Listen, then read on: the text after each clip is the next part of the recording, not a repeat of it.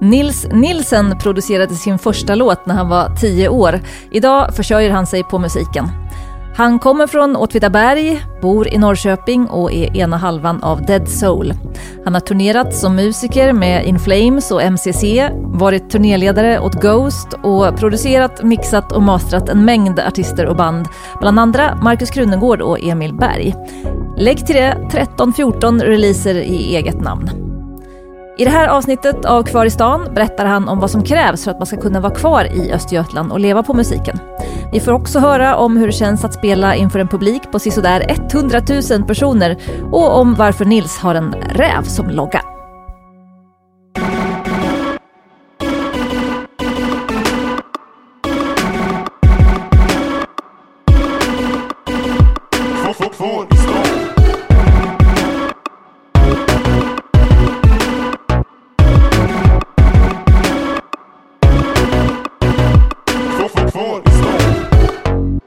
Då säger vi välkommen till Nielsen. Woohoo. Tack. Kul att ha dig här. Ja, kul att vara här.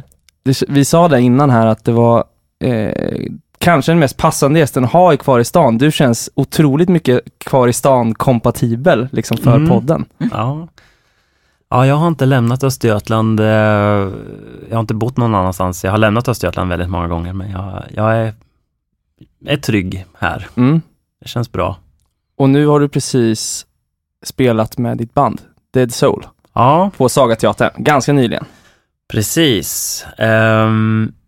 Vi har bestämt att vi ska fortsätta med det bandet. Så vi arrangerade en dubbelspelning, eller helhelg då.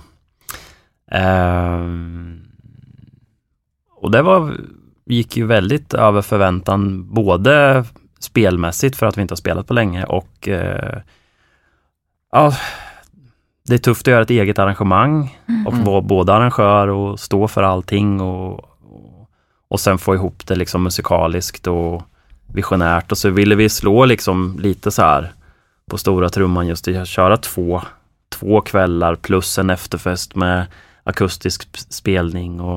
Men det gick jättebra, det var jättekul. Visst var det någon slags jubileum för er också, läste jag? Ja, det blev det. Det hade vi faktiskt inte tänkt på, men det var 10 år sedan som vi spelade på Sagateatern med jag och Anders som har startat Dead Soul. Vi började jobba 2005 eller 2006 och 2008 så spelade vi en konsert tillsammans på Sagateatern. Så det vart ett 10-årsjubileum av det, kan man säga. Kul. Och så kom det folk från ganska många olika länder, sa du här innan. Ja. För du har followers från hela ja, världen. Ja, det blir lite sådär. Man är lite utspridd. Vi har mycket fans och sådär i Sverige, men vi har ju spelat mycket utomlands i hela Europa i princip. Jag tror vi har spelat i 25 länder. Och då blir det ju så att man har ganska många som lyssnar på ens musik, men inte så många i varje land. Så det blir ganska knepigt att åka och turnera, för man har inte riktigt råd. Kommer vi till någon fransk halvstor så kanske det kommer 40 personer på en spelning. Och då blir det liksom lite ekonomiskt knepigt. Men då har vi liksom försökt vända lite på det, att när vi väljer, som den här spelningen som var en hel helg, så då flög folk till oss istället. Det var bra ekonomiskt för er. Ja, väldigt skönt. Och så vi tog pendeln till giget. Vi hade folk från USA också som kom över och sådär. Och det har liksom blivit lite så med den här gruppen som lyssnar på dels Dead Soul men även MCC som jag spelar med, och det hör ju lite till hela Ghost-familjen med lite olika bander som jag har varit involverad i, att folk de gillar att resa och kolla på spelningar och ja, så det är ju. Brukar du prata med folk liksom? Kommer de och snackar? Hänger ni efteråt eller är de bara där och kollar konserten? Och framförallt så jag har varit turnéledare och jag har sålt merch och jag har varit backline och jag har stått på scenen och gjort det mesta, och då hamnar man ju med folk väldigt mycket. Och jag har försökt ta mig tid och alltid se till att prata med de som vill prata, och då Sen efter några spelningar så lär man känna dem, och nu med Instagram och Facebook så blir man ju ännu närmare för att man ser dem. De följer en och de skriver till en hela tiden. Så det blir ju som att man har ju en relation med dem. Man är ju inte nödvändigtvis kompis med dem. Men man känner till vilka de är. Mm. Och det gör ju att man hänger lite med dem också på spelningarna. Liksom. Mm. Och det är kul. Mm. Och det har gett liksom en liten following till Dead Soul då också, som verkligen, att du varit med på de andra grejerna liksom. Ja, allting hör ju ihop på något sätt. Jag har ju egentligen bara från början gett mig fan på att jag ska kunna leva på musik. Inte nödvändigtvis att jag ska vara artisten som står längst fram och liksom sjunger eller så, utan för mig är det bara viktigt att kunna hålla på med så mycket olika saker som möjligt.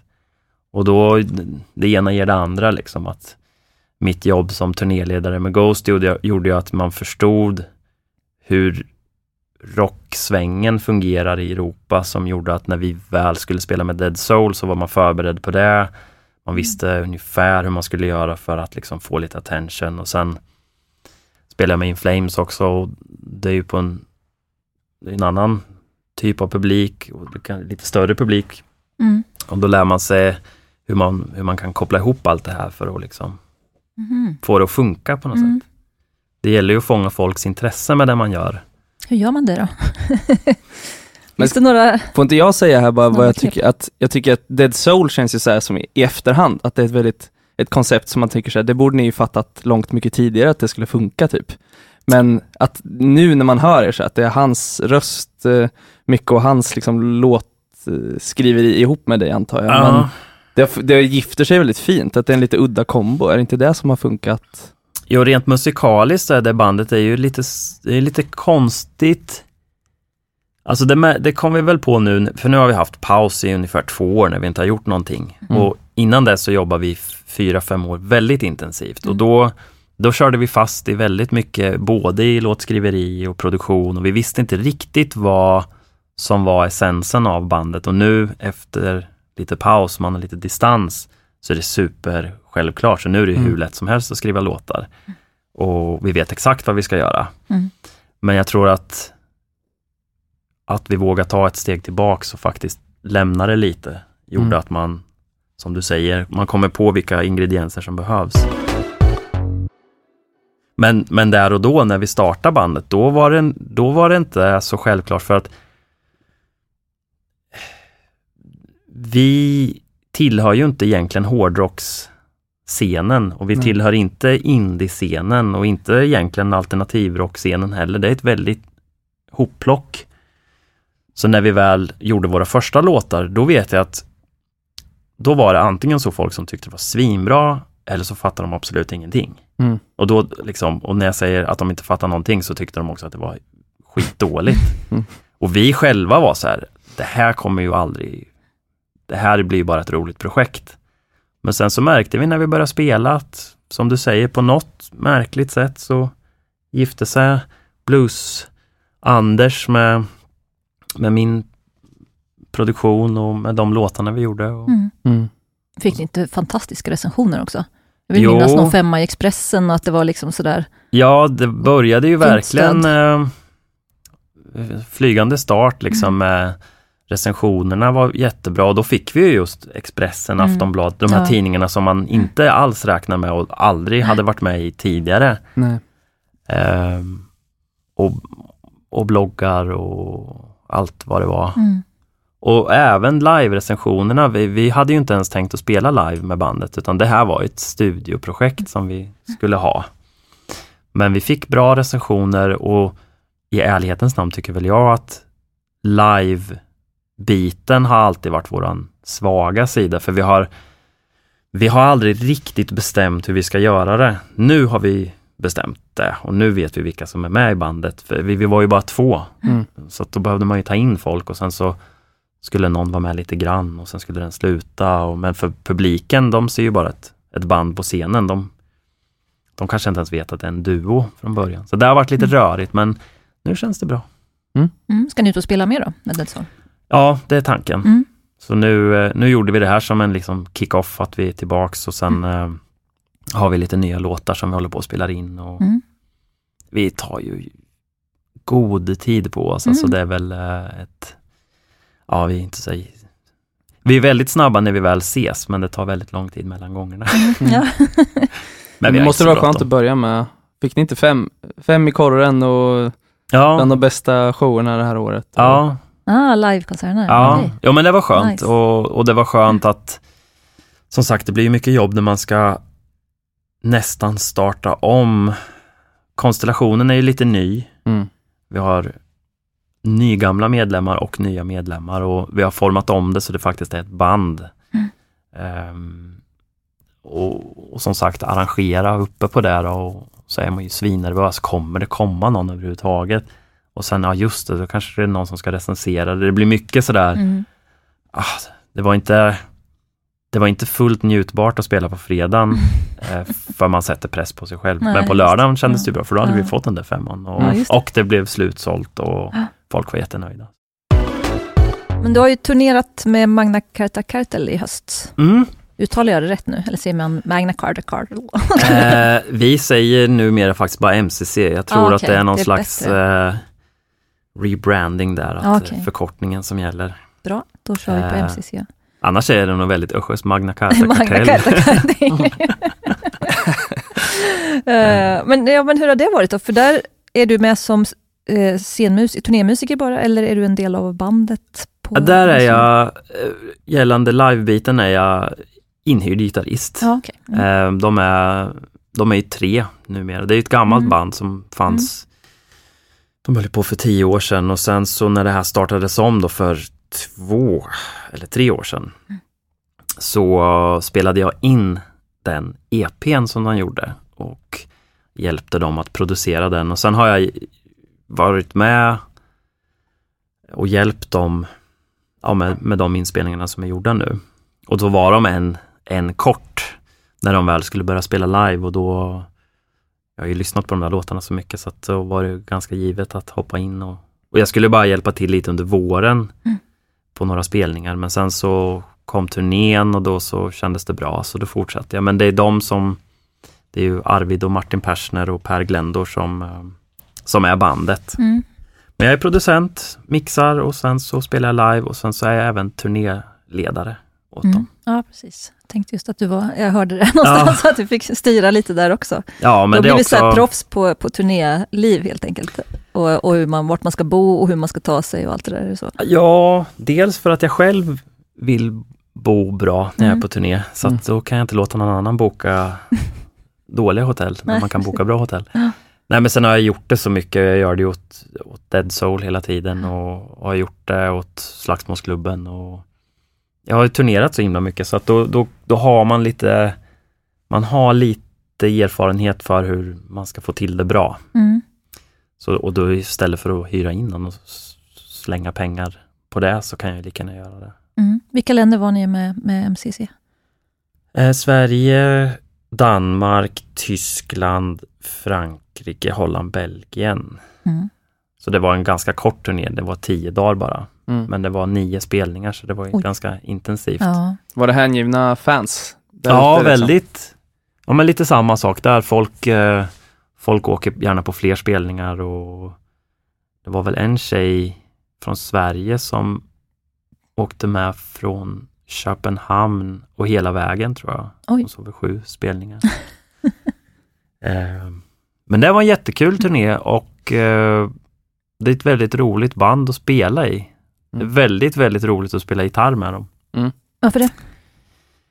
Ja, dels för att jag tycker musiken är väldigt bra. Alltså det som ni pratar med Linn om, alltså att gitarrmusik är ju, jag är ju väldigt förtjust i det.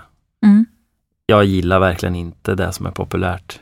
Jag gillar verkligen inte det som är på radio. Nu pratar vi om podden med Linn Kochemer, kan vi bara slänga in här. Just det. Ja, Anton har dragit iväg från gitarrvärlden. Så att, jag ska inte spela upp mina nya låtar. Det finns någon liten förstörd gitarr. Det handlar mer om att jag har nog insett det, att jag gillar verkligen rockmusik.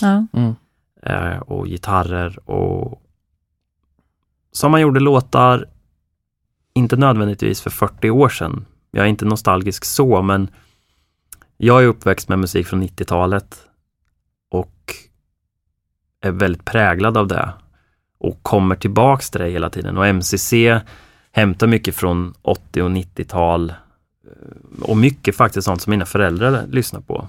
Alltså allt från Pink Floyd till Chris Rea till Dire Straits och sån här mogna, tråkiga gubbgrupper. Men sen är det framförallt också för att Martin då som skriver gitarrgrejerna i MCC, han spelar gitarr på ett väldigt annorlunda sätt än vad jag gör. Vi är otroligt olika. Så i början så var det ganska svårt att fatta hans språk, om man säger så, rent musikaliskt. Och vi stämmer gitarrerna på olika sätt, han och jag. Och vi är väldigt olika. Men det har varit väldigt roligt att liksom ta sig an hans sätt att göra musik på. För det har öppnat dörrar för mig. Så då blir man ju bättre musiker. Så det är faktiskt det har varit väldigt utvecklande. Och sen är de ett bra gäng och så här, de har en bra grej på gång och bra visioner och det är väldigt roligt. Du har ju verkligen varit med under hela den här rockscenen Östergötland som har blivit ändå jävligt hett ju. Alltså även ut i världen nu såklart med Ghost. Och hur har det varit att vara liksom med på den resan? Var det så här studiefrämjandet du jobbar på när du... Ja, precis. Jag jobbar ju på studiefrämjandet och då hade vi ju hand om studiecirklarna för några av de här killarna. Och sen så började jag jobba med Ghost då i början och var med dem ändå från att de inte var i princip någonting. De var ju på väg att kanske bli en hype och sen så blev det en hype och sen blev det stort på riktigt. De levde ju upp till hypen, det ska man inte glömma bort. Många snackar om dem som en hype, men de har ju verkligen levt upp till det och växlat upp hela tiden. Och sen så hoppade jag av det för att det tog så mycket tid. Och jag ville ju ändå göra musik i första hand, inte vara turnéledare. Men sen har jag ju jag har mixat och producerat mycket av banden runt omkring. Och man har varit med och liksom fyllt på med mer musik bakom Ghost, om man säger så. Och det är ju coolt. Man märker det ju inte så mycket här när man är i Norrköping liksom. Men man märker det när man är ute på spelningar eller på festivaler och man ser t-shirts med band från Linköping när man är liksom i USA. Alltså på stan. Och det är så här, what? Ja, men då har vi nog ändå gjort någonting rätt här. Och även som mitt eget band Dead Soul har ju då fans över hela Europa. Så nu i somras när vi var och spelade i Belgien så gick jag runt bara på festivalen vi spelade med In Flames och då såg jag ju flera som hade Dead Soul-tröjor. Och jag vet inte om det var så att de hade på sig den för att de visste att jag spelade med In Flames eller att de bara hade på sig den för att de gillar Dead Soul. Det vet jag inte. Men då har man ju nått ut på ett sätt som är verkligen. Som man kanske inte trodde att man skulle göra. Nej, precis. Hur blev du indragen i In Flames? Det var förra året, va? Ja, jag lärde känna dem. Ghost var förband åt In Flames 2011. Och då lär man ju känna de andra banden och sådär. Och sen jobbade vi med Anders Fridén med Dead Soul. Han och det är sångaren i In Flames, eller? Ja, precis. Han hade ett skivbolag och släppte Dead Soul. Så vi jobbar kring det projektet och sen så löstes det bolaget upp och vi gick lite skilda vägar så. Men sen så ringde han bara och sa att men vi funderar på med en keyboardist nu, för det har de aldrig haft tidigare. Och de har ju mycket synt. Och Anders personligen är väldigt förtjust i syntar. Så då var det mer så där med att det handlade om några spelningar på sommaren för att det skulle vara en viss scen som de skulle liksom bygga upp och då skulle det vara snyggt att ha med live keyboards. Men sen följde jag med hela hösten på en stor arenaturné och sen hela den här sommaren. Och så som det ser ut nu ska jag väl fortsätta.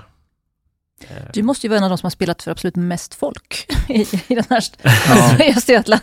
Om man lägger ihop alla de här turnéerna och de här jättepubliken som... Ja, just med dem blir det ju... Ja, med In Flames var det väl några riktigt sådana... Ja, bara förra året så tror jag räknat att vi spelar för 700 eller 800 000.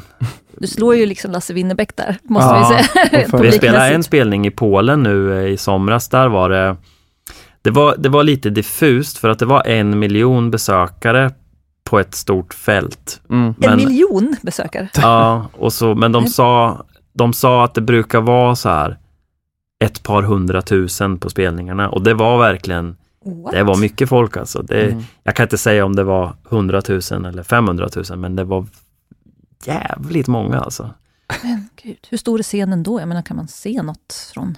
Ja, den var stor. Om man är den 99 000. Det måste vara skärmar längs vägen. Ja, typ, det var liksom en jättestor scen med jättestora skärmar och jag var ute där och kollade och det var stort. Och jag såg så här helikopterbilder från det. Det ser helt bisarrt ut. Men sen är det också så att man alltså typ från 1000 till 10 000 händer det ju mycket. Då blir det ju stort. Och sen från kanske 10 till 40 000. Men efter 40 000 då är det bara mycket. det är odefinierbart. Och sen spelar man på kvällen och man ser inte riktigt. Nej. Det är svårt med perspektivet. Men hur är det liksom när så mycket folk sjunger mot den liksom?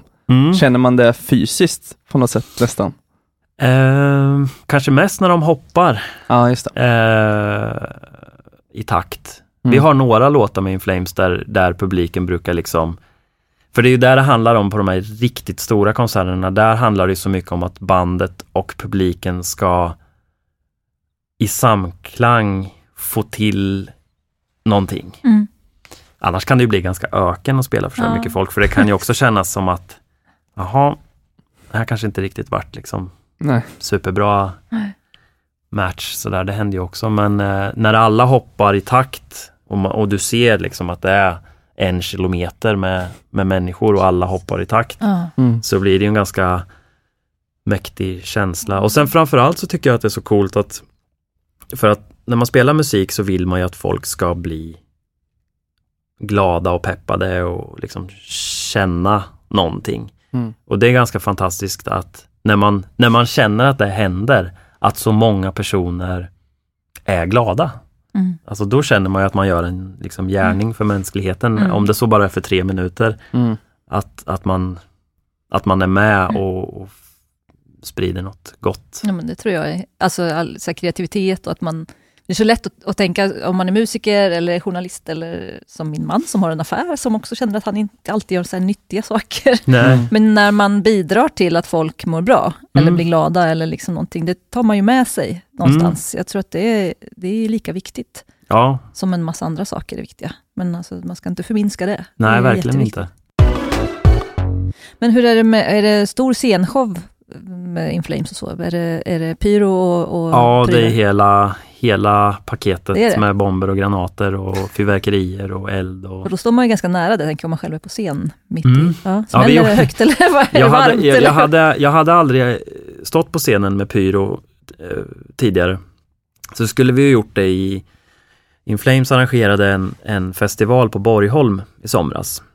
Och då var ju tanken, den hette ju Borgholm brinner, så då skulle det ju verkligen vara mycket eld. Men då var ju det ju så varmt ute. Just det. Så det var ju eldningsförbud. Ja. Så det brann ju inne. Men då hade vi ju allt det där kvar till de kommande spelningarna. Så då spelade vi på Wacken som ju är en jättestor metalfestival. Och då brände ju Fredrik av så mycket eld. Och jag hade inte förväntat mig att det skulle vara så varmt. För då hade jag stod på ett stort eget podie liksom.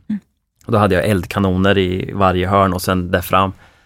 Ja, det var så jävla varmt. Och så när man är så helt oförberedd, för man vet ju inte exakt när det ska komma. Så när första låten drog igång och han tryckte på den där knappen, det var ju så varmt som man liksom... Det gick ju inte att andas. Så man får ju bara stå och liksom göra grimaser och försöka liksom att stå ut. Du är inte rädd då? Jag hade nog fått lite panik på slag. I början var det lite sådär, det här känns kanske inte helt med sig. Alltså det är ju jättemycket säkerhetsrutiner och vart man inte får gå och vad man inte får göra och sådär. Men hur med syntarna liksom? Ja, vi snackar faktiskt om det, att de stämmer ju faktiskt om sig när det blir varmt. Så att, men så spelar vi på natten med, så att sen var det ju ganska kallt. Så sen var det lite skönt när de där eldpuffarna kom. Som en brasa på scenen och värma sig på. Men så, det är så konstigt med, för när man står på scenen så ser man ju inte, man får ju inte alls samma upplevelse, utan oftast så tycker jag att det inte känns som att det händer speciellt mycket. Men sen när man ser videos på det eller några foton så inser man ju vilken jävla maskin det är liksom. Men de satsar ju otroligt mycket på det med LED och ljus, och det är ju väldigt mycket, alltså otroligt duktiga människor som jobbar med dem. Så att det är ju verkligen en scenshow som slår det mesta. Ja, man bjussar verkligen publiken på något riktigt ordentligt. Så det är väldigt roligt i den typen av musik också. Det hör ju lite ihop. Ja, men de vill verkligen bjuda på en show, och det är häftigt att få vara en liten del av det faktiskt.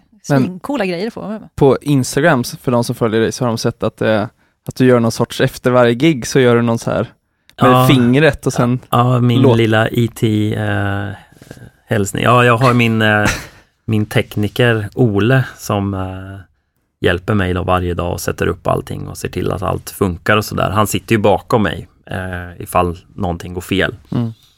Så då filmar jag alltid honom efter. Det blir så där när man gör samma sak varje dag.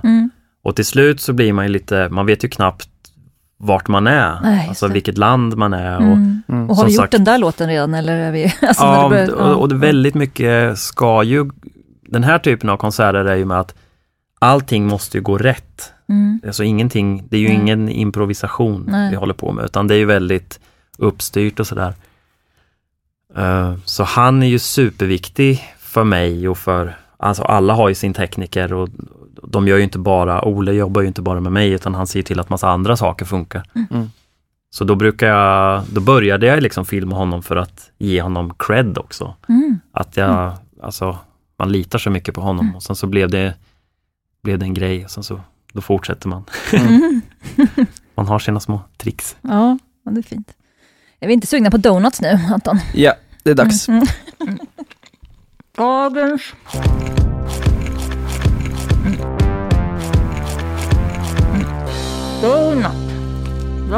donut. Ja, men då var det dags för dagens donut. Det här jättekända inslaget nu, som många har fått vara med om. Idag har jag 4 donuts med mig. Det är mer än vanligt, men de är lite olika. Vi har ett utbud som består av en donut med vit choklad och lite mörka rangelgrejer på. Sen har vi en vanlig klassisk donut med socker.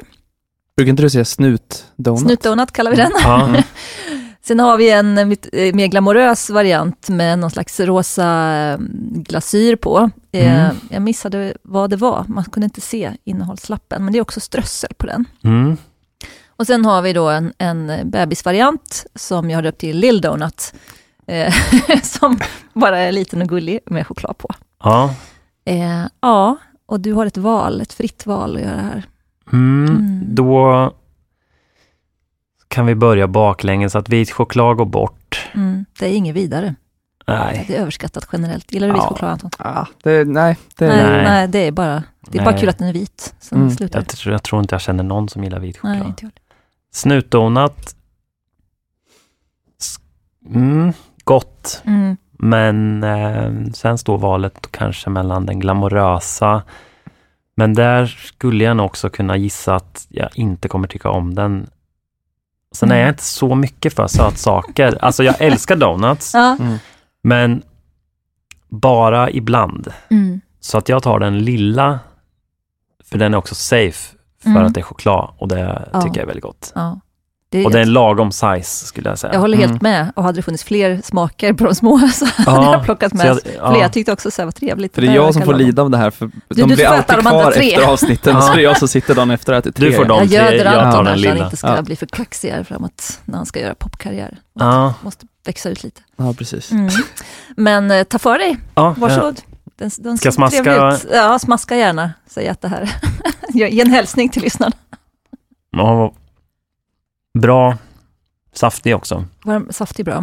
Det är palmoljan tror jag som gör. Ja, exakt. Precis, släppet är palmolja i donuts. Men jag hittade inga andra. Ja, men vi får klimatkompensera den här podden. Så. Jag ger den 5 av 5. Fint. Jag tror att den där var helt lagom faktiskt i storlek. Jag håller med. Och ju mer de lägger på så blir det inte bättre. Men det ser roligt ut. Har du någon analys av valet annars? Jag kände att Niels själv var duktig på att analysera sitt. Men jag känner att det är svårt att komma med något ytterligare där. Jag tyckte du hade en ganska bra utläggning. Men jag skulle egentligen fråga om det inte är liksom fika varje dag i studion då, gissar jag. Nej. Vad är din grej så här som du får? Är det snus eller? Nej.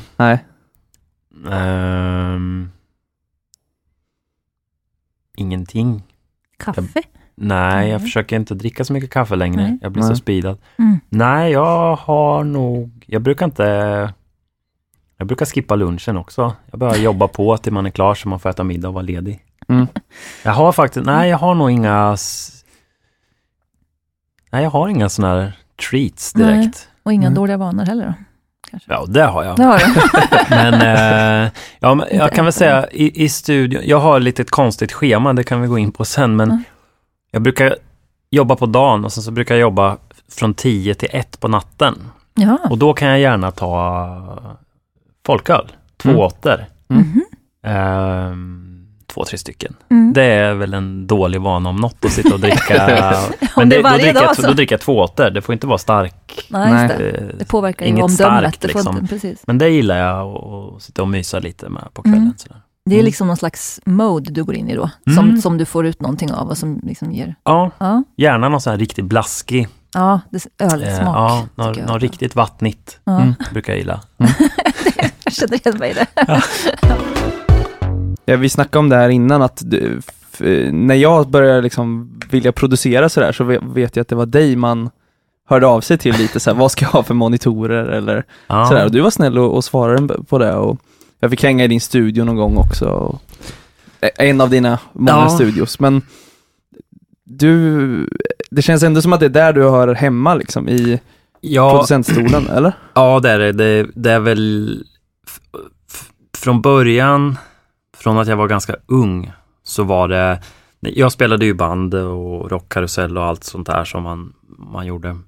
Men jag tröttnade ganska snabbt på replokal och bandformatet. Dels för att det var svårt att hålla ihop det. Och det var kul att repa och sådär, men det var inte riktigt det som var det roligaste. Utan när jag började spela in själv hemma, jag var ju kanske 13 år bara. Och då spelar man ju också mycket dataspel och sådär, så att det var ju att sitta vid datorn var ju liksom, det var lite nytt fortfarande då. Men då vet jag att min pappa, han gav mig ett val att antingen skulle jag få en synt eller så skulle jag få en ny liksom speldator. Och då valde jag faktiskt synten. Och då började jag ändå liksom ta det lite mer på allvar, alltså fast jag var så himla ung. Så att när jag var 17, 18, 19, 20 då hade ju jag spelat in i flera år och var rätt så, om jag lyssnar på det jag gjorde då så inser jag att jag var rätt så duktig. Sen så låter det ju inte nödvändigtvis jättebra och kanske inte världens bästa låtar, men för att vara helt självlärd då fanns ju inte YouTube och alla de här grejerna där man kunde liksom googla upp vad som helst och bara, hur gör man det här? Utan då fick man ju bara komma på det själv. Och det gjorde att grundjobbet gjorde jag tidigt så att jag kunde börja spela in band och faktiskt tjäna lite pengar på det ganska snabbt efter att jag gick ut gymnasiet. Oj, ja. Och sen gjorde jag det fram till jag var 26-27 typ hela tiden. Det var det enda jag gjorde. Jag gjorde allt i min makt för att inte behöva ta ett vanligt jobb. Vilket betydde att jag hade aldrig några pengar, men jag hade väldigt mycket tid. Så att jag kunde lägga väldigt mycket tid på det. Och jag struntade ganska mycket, för då var också så här, skivbranschen kändes så otroligt långt bort. Jag bodde i Åtvidaberg. Det var ingen som köpte skivor längre. Hela den här diskussionen var ju het då liksom. Hur ska vi göra nu då? Så jag bestämde mig för att skita i allt sånt där och bara gör musik och lägga ut den på internet. Det måste ju vara det enklaste sättet. Och sen har jag bara gjort så sen dess.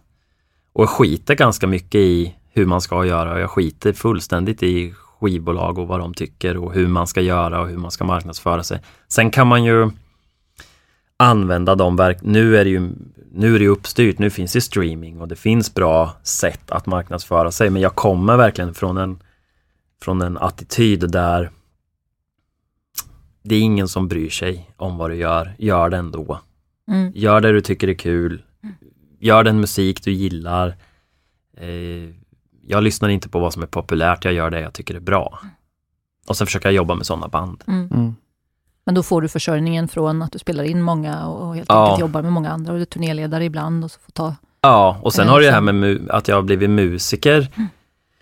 Det har väl liksom nästan blivit som en liten bieffekt bara för att jag sitter så mycket i studion. Att jag har lärt mig att spela synt och jag har lärt mig att spela gitarr tillräckligt bra för att kunna hoppa in i band. Och jag har en förståelse för vad de vill ha ut av mig som musiker. Så att jag kan ta den lilla verktygslådan och så kan jag sticka iväg på en turné, få betalt för det, sen kan jag åka hem och fortsätta göra det jag gör. Och sen ju äldre jag har blivit så ju mer har det glidit in på mixning.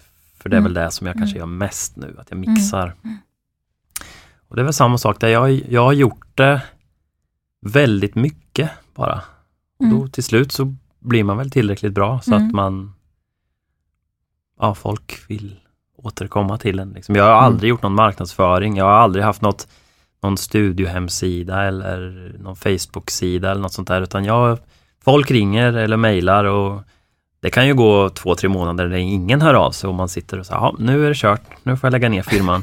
Och sen så är man fullbokad i 1 år sedan i alla fall. Och jag vet aldrig riktigt hur det går till.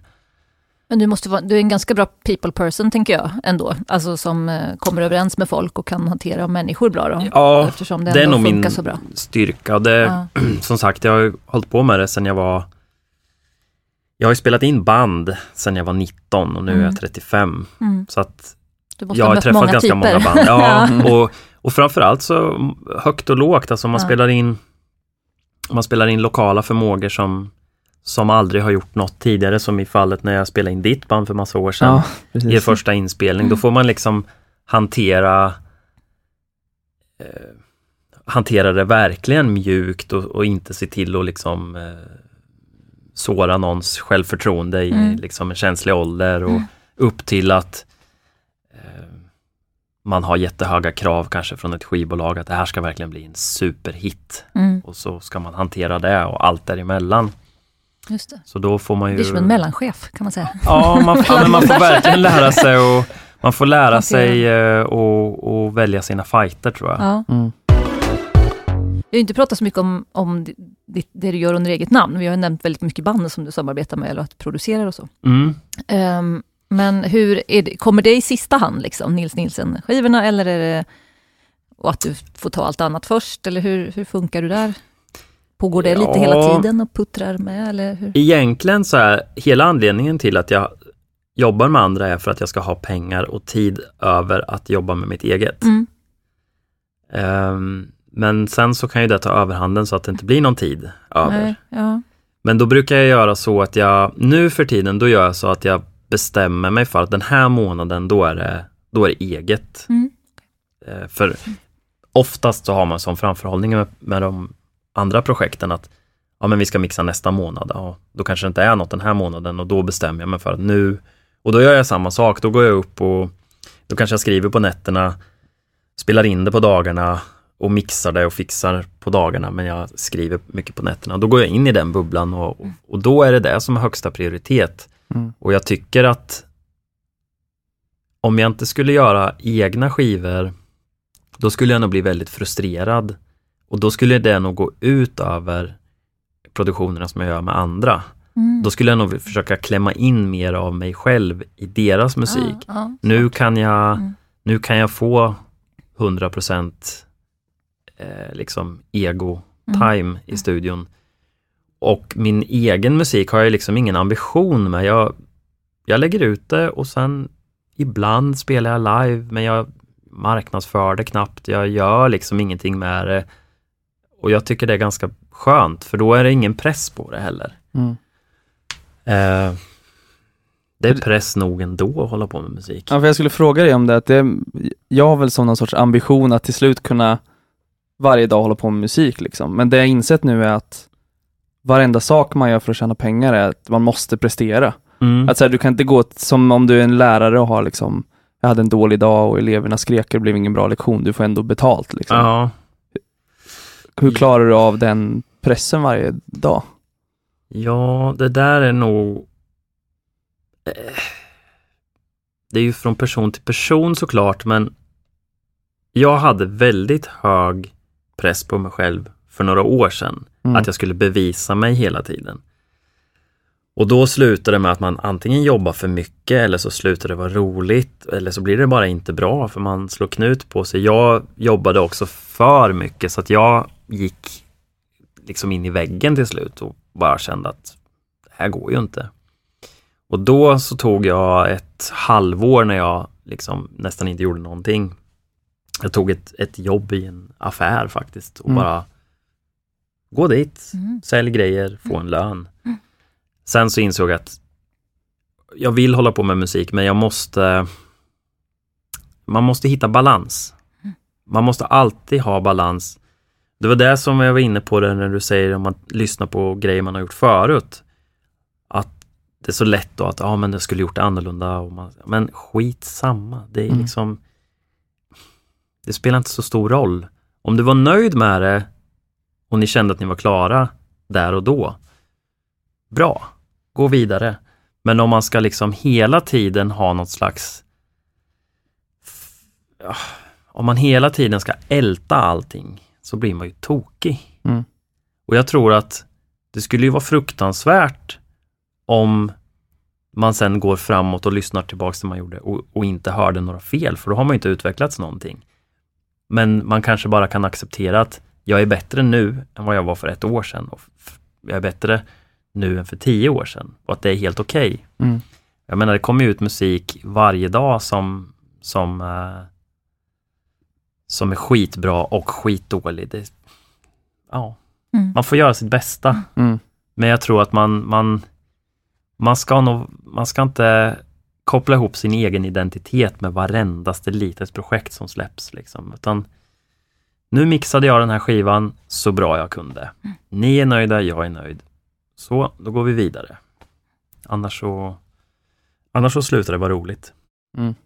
Och är det inte roligt, då är det ju, alltså, då kan man ju lika gärna, då kan man ju välja en enklare bana och tjäna pengar. För det är ju ganska knepigt att få ihop ett. Liksom. Men det är ganska svåra gränser att sätta just när det gäller kreativa jobb, tror jag. För att det är inte alltid så lätt att skilja på när man har roligt och inte har roligt. Dels. Nej, faktiskt, det kanske man inte fattar från ett tag. Jag hade inte roligt den här perioden. Det kan framstå i efterhand. Liksom, eller komma upp, tycker jag. Sådär, att det där var ju ingen bra. Varför körde jag på där? Man lär sig ju. Men också i att för att kunna prestera någonting så måste man ju må bra. Men man mår inte bra om man inte presterar kanske. Så det där blir en cirkel som... Nej, jag tänkte lite på... Det kom någon sån här STIM-magasin här för ett tag sedan. När de tog upp psykisk ohälsa kring musiker. Att det är så många som mår dåligt. Dels kopplat till att du kanske... Det är ju... många skriver om känsliga ämnen, många använder det som terapi, många lägger ner sin själ i det, och det är liksom, det är ganska ihopkopplat med känslor. Men sen så har du den här pressen, dels för att man blir bedömd, du blir recenserad, du spelar live, folk recenserar dig i realtid på sociala medier. Det finns en press av att prestera rent ekonomiskt. Alla nu vill ha jättemycket streams. Det spelar ingen roll hur mycket streams du får. Det finns ju alltid någon som har mer. Så får du 10 000 streams på en låt, då är det ingenting. Får du 100 000, då kanske det skulle kunna bli någonting. Fast om det verkligen ska vara något, ska du ha 5 miljoner streams. Fast är du på 5 miljoner streams, då är det ju ingenting jämfört med de som har 50 miljoner och så vidare. Och så vidare. Det tar ju aldrig slut. Det är det sämsta som någonsin har hänt Spotify, att de har lagt till det här, att du kan se hur mycket streams det är. Jag tycker det är fruktansvärt. Ja, det är... Det spelar ingen roll om du har 1 miljard streams. Det betyder ju inte att låtjäveln är bra. Nej, det betyder inte att folk bryr sig om det du gör heller. Nej. Du ligger kanske bara i rätt spellistor, som jag brukar säga. Så är det att de kommer på dina gig heller liksom. Det kan vara en sån här playlist-låt som ingen kommer bry sig om. Och det är så, men det är så mätbart. Allt är ju så realtid, data, det är liksom... Ja, och visst, krasst sett så liksom, så funkar ju skivbranschen nu. Det är ju ingen som vill släppa någon musik. Det spelar ingen roll hur bra den är. Kan du inte tjäna pengar på den så kommer de inte röra det. Nej. Och då är det ju klart att du kanske har investerat flera år i den här skivan då. Och så blir du ratad för att men vi tror inte riktigt att vi kan tjäna tillräckligt med pengar på det så att vi passar. Och den sågningen, det kan ju knäcka vem som helst. Ja, det kan ju vara folk som får kicken, eller den där etiketten la vi ner, eller den A&R:n har gått vidare och nu har det ingen som är intresserad av att jobba med den här skivan. Det finns jättemycket som kan hända. Ja, det är en jävla skitbransch. Alltså, det är fullt av idioter med som tror att de tror att de vet vad de pratar om för att de har hittat ett formula som funkade ett par gånger. Men det är ju ingenting som säger att det kommer funka sen.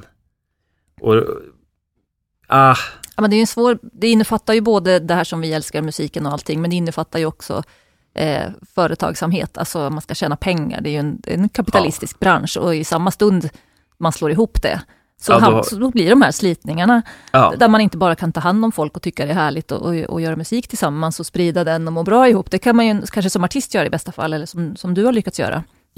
Men ska du driva pengar till ett företag så är det ju... Skulle jag till exempel försöka försörja mig på att släppa musik under mitt eget namn, då skulle det första jag skulle behöva göra, det är ju att göra jättemycket kompromisser på musiken jag gör. Det är ju självklart. Dels är jag för gammal för att vara någon slags popidol som kommer fram. Så redan där är det ju kört. Och sen gör jag musik som är för konstig. Jag sjunger om för konstiga saker. Jag är alldeles för spretig. Jag har ju hört allt det här för att det är så många som har sagt det till mig. Men jag har ju vänt på det till men det är precis så jag vill ha det. Jag vill kunna släppa en sån låt eller en sån låt. Jag vill välja att inte spela live eller spela live. Eller, det är skitsamma. Jag gör som jag vill. För det är jag som bestämmer över den här karriären. Det man måste vara medveten om är om man skriver kontrakt med någon. Och man bestämmer att nu ska vi tjäna pengar på det här. Då har man gett sig in på en bana. Det finns spelregler som man får förhålla sig till. Och där är jag numera också ganska krass. Liksom, att om det kommer någon till mig och vi spelar in någonting, då frågar jag liksom, är det ni som ska släppa det eller ett skivbolag? Finns det några förväntningar? Då lägger man upp det därefter. För det är ju inget fel att vilja tjäna pengar på det. Absolut inte. Men då ska man vara medveten om det hela vägen så att man inte blandar ihop de här känslorna, för att då kan man bli så jäkla besviken alltså. Du har en fanclub, såg jag. Ja. Alltså du är ju driftig. liksom. Som heter, nu ska vi se. Den heter The Flying Foxes Secret Society heter den, ja. Varför rävar förresten? Var kommer det ifrån? Ja, Östgötaräven. Ja, nej. Finns det en speciell sort eller? Smyger längs replokaler. Ja, precis. Dels gillar jag ju rävar. Jag har alltid gjort av någon anledning. Men jag gjorde en skiva 2013 och då av någon anledning så blev det en räv på omslaget. Och vi hade den också som inte backdrop, men vi hade den på tyger så framför våra syntar och så. Och sen det var inte så mycket mer med det. Det var nog skitsamma. Det var bara lite slump som gjorde att det blev så då. Och det var inte så många som köpte den skivan. Men allt efter åren har gått så har den skivan sålts. Och då har fansen själva, om man säger så, eller jag brukar inte säga fans utan de som lyssnar på min musik, plockat upp den där räven. Och någon har tatuerat den och någon har sytt någon t-shirt, och på min födelsedag, om det var förra året, så fick jag hem jag har en fanclub i Chicago tydligen. Va? Så det är några som har någon liten community där. Så då när jag fyllde år förra året så fick jag hem en stor jäkla kartong med, då var det väl 30-40 pers som hade gjort massa målningar och små saker och muggar och allt. Och det var rävar på alltihop. Och alla hade skrivit något litet brev och refererat till massa musik. Det var jättefint. Och då startade jag den här lilla fanklubben för att det kan ju tyckas lite fånigt, men om de nu redan har en fanklubb då kan man ju samla ihop dem och låta dem ha det. Alltså att man ger dem det de vill ha lite grann. Så då har jag en fanklubb, de får lyssna på musiken för alla andra, de får lite demos och jag skriver på ett sätt där och på ett annat sätt på Facebook. Så det är väl en 70 pers eller något som supportar det där och de får alltid så här förtur på allting. Det är jättekul. Så, ja, men det är väldigt... Dels att man får kontakten, alltså man får höra, liksom de får ju kontakt med de som lyssnar på en. Ja. Men roligt för dem med, tänker jag. Alltså man får bara delta lite och inte bara bli en passiv lyssnare. Liksom. Ganska bra sätt för en själv, för ibland så sitter man och gör en låt som man blir så jävla peppad på. Och så ska man vänta till release eller till skivan är klar. Men då har jag ett litet så här kryphål där jag kan släppa ut den och få lite feedback. Fokusgrupp. Och som, faktiskt. Och sen är det ju så att när jag säger att jag inte vill tjäna pengar på min musik så är det ju så. Jag gör ju ändå det. Alltså folk köper ju ändå skivor och t-shirts och allting. Och då är det här ett litet sätt för mig att kontrollera den biten. Och ja, det är väldigt roligt. Vi har ett inslag till. Ja, jag ska säga det. Ja. Första och senaste. Ja. Eller hur? Ja. Här kommer det. Kör.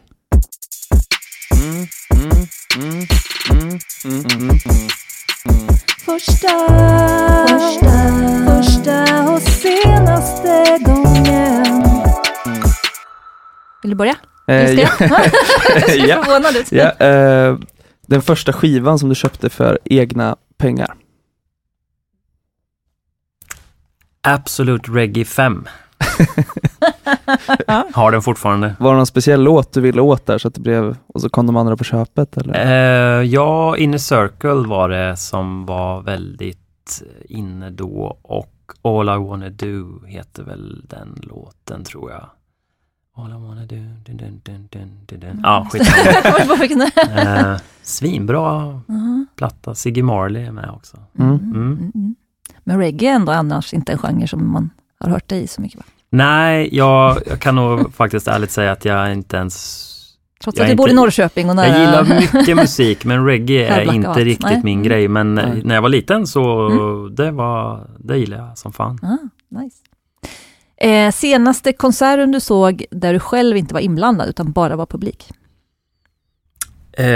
Good Harvest på Arbis i Norrköping. De är bra. Fruktansvärt bra. Fantastisk stämsång. Jag såg dem på Where's the Music en gång. För 2 år sedan, tror jag. Och var jag hade aldrig hört talas om dem. Och det var skitbra. Och sen så såg vi dem nu. Och det var bland det bästa jag sett. Faktiskt. Du måste ha sett en del, tänker jag. Eller? Ja, men det var så otroligt bra. Fina ord. De får man försöka se. Ja, senaste gången du tog upp en gitarr och spelade på den? I förrgår. Okej. Och vilket ackord var det då? D-moll. D-moll. Är det där du börjar ofta? Alla Dead Soul-låtar går i D-moll. Jag tror jag försökt göra det. Det var roligt att man har sådana preferenser. Vad man alltid börjar på. Vad var det för gitarr då? En superbillig 900 kronors elgitarr som jag precis har köpt, som är en kopia av en Gibson 335, fast det här är en egentligen dålig kopia, men den är jättebra. Jag ska bara laga den lite. Just det.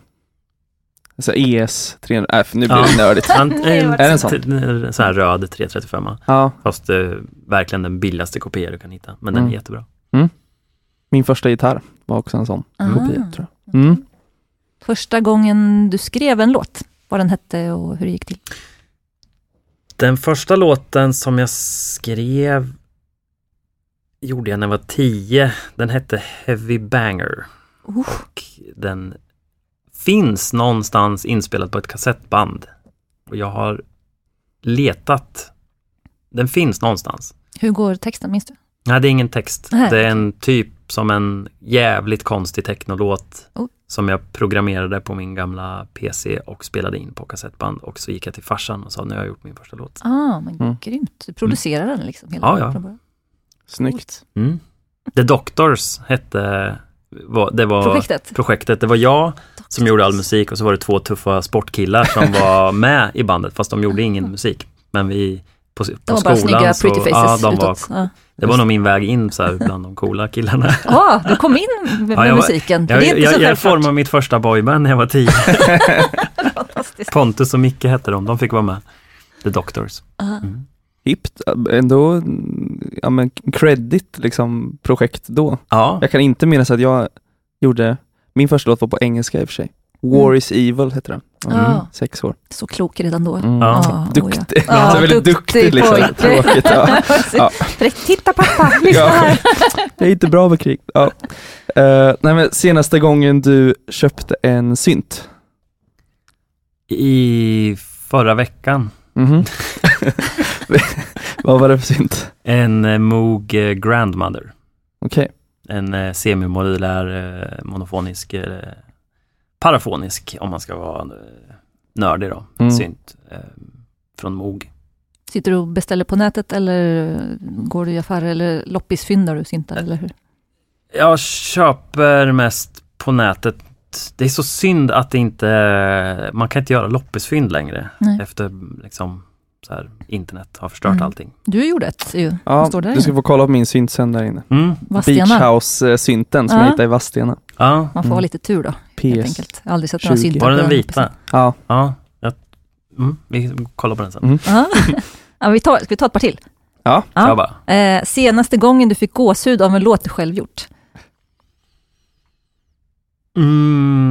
När vi spelade den nya Dead Soul-låten live så jag vet inte om jag fick gåshud för jag hade skinnjacka på mig och det var jävligt varmt, men då kände jag verkligen det här är fan i mig en bra låt. Det här live är kan det ju hända bra grejer också där man får det där. Ja, precis, för att det var jag hade inte riktigt känt det för vi har bara gjort demos av den, men när vi spelade den live så kände jag yes, det här kommer bli bra.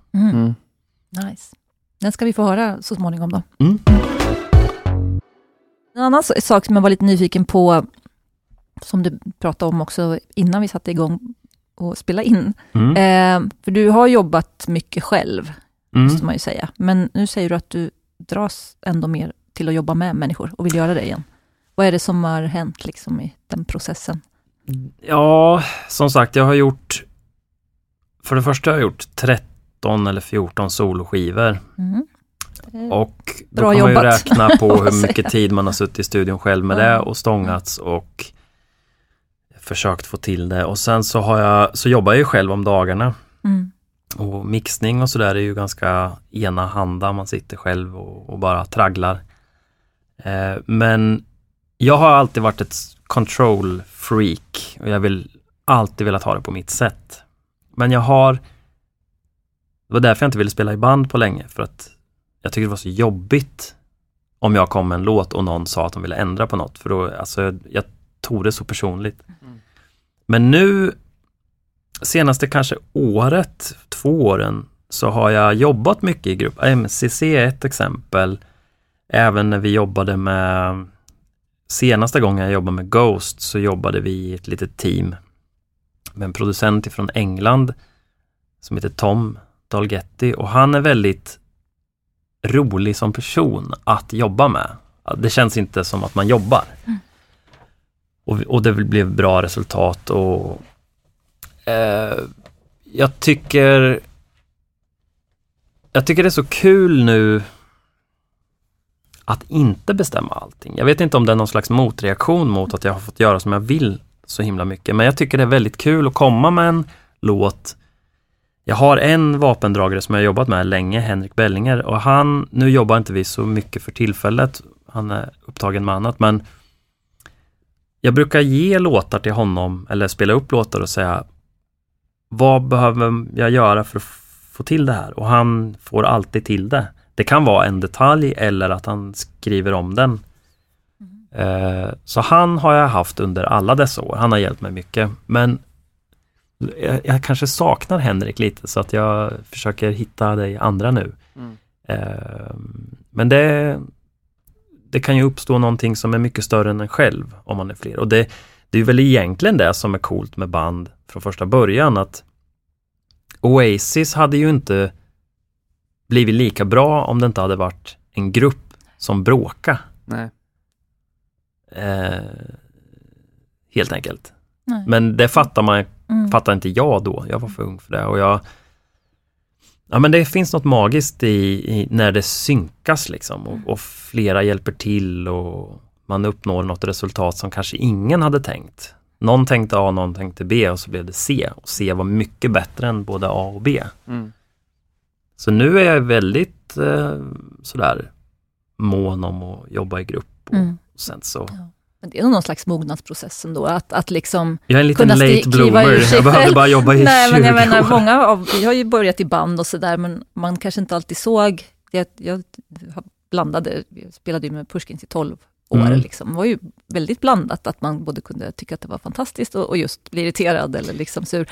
Men att kunna kliva ur sig själv lite grann tror jag liksom är en process också. Det är väl oftast de bästa grejerna är väl något som man är ute på lite halis liksom, även när man börjar. Alltså, det kanske också är rimligt då att du testar att jobba. Alltså, du har gjort ganska många olika projekt känns som när man lyssnar på dina grejer. Så då kanske det har varit halis varje gång när du själv haft kontrollen. Liksom, men att nu börjar du få lite för mycket kontroll på varje del. Då. Ja, och så vill man liksom, man vill hitta nya sätt att ha roligt på med. Och det är ju roligt när man hittar ett gäng människor som man funkar med. Så då ska man bara försöka hålla på så mycket som möjligt tror jag. För då händer det ju roliga grejer och det blir bra låtar. Och jag tycker också, när vi pratar om det här med press och prestation, att dels presterar jag bättre om jag är i studion med någon annan. För då skärper jag mig lite. Men det tar också liksom lite udden av det, för att man kan skoja lite om det. Så om man sjunger dåligt en dag så bara, men skitsamma, vi autotunar allting liksom. Och så skrattar man åt det. Men själv kanske man hade haft en prestationsångest över, vad dåligt det gick idag och jag ville ju egentligen inte autotuna så mycket. Eller det här kanske inte varit så bra. Alltså det blir mer ältande när jag är själv. När man är i grupp så här, men det där är bra nog. Nu går vi vidare liksom. Att det gör att det blir lite mer lättsamt. Om man jobbar med bra människor. Det kan ju bli helt fel också. Men alltså, har du fel person i rummet så är det värsta som finns. Ja, känner vi oss liksom färdiga nu? Ja, jag tror det. Ja. Har du något mer du tänker på, Niels? Som du vill ta upp kring Östergötland? Ja, just det. Passa på och säga något om musiker. Vad behövs här. Eller tips då kanske. Har du något tips? Du föreläser ju en del. Om man vill göra det du gör liksom. Och vara kvar här i stan. Sätt igång och gör. Jag tror många pratar och tänker på att de vill göra saker. Och det är lätt att det blir lite, ska man säga, fulfilling att bara prata om det. Att vi borde göra så här. Vi borde starta en studio. Vi borde göra si och så. Men det är ganska få som gör det. Så mitt tips är att vad du än vill göra, gör det. För då händer någonting. Och då brukar det haka i varandra. Och sen så går det några år. Och helt plötsligt så, som sagt, jag hade ingen plan. Jag började bara göra massa låtar och lägga ut på min hemsida. Vips, 15 år senare så lever jag på det. Men hade jag bara pratat om de där låtarna så hade man ju fortfarande suttit på Ågatan och druckit bärs och inte gjort ett jäkla skit. Liksom. Pratat om att man ska göra. Ja, exakt. Det är lätt hänt. Ja. Tusen tack för att du kom. Det var jätteroligt att få träffa dig. Ja. Tack för donut. Den lilla donuten. Ja. Och vill ni kontakta oss så kan ni göra det på kvaristanpodcast@gmail.com och vi heter Kvaristan Podcast på sociala medier också. Yes. Så skriv gärna något kul där, det vore roligt. Vi har ett avsnitt kvar va? Innan nyår. Innan nyår. Sen får vi se när säsong 2 drar igång. Precis. Håll utkik. Ha det så bra. Hej då! Kvar i stan.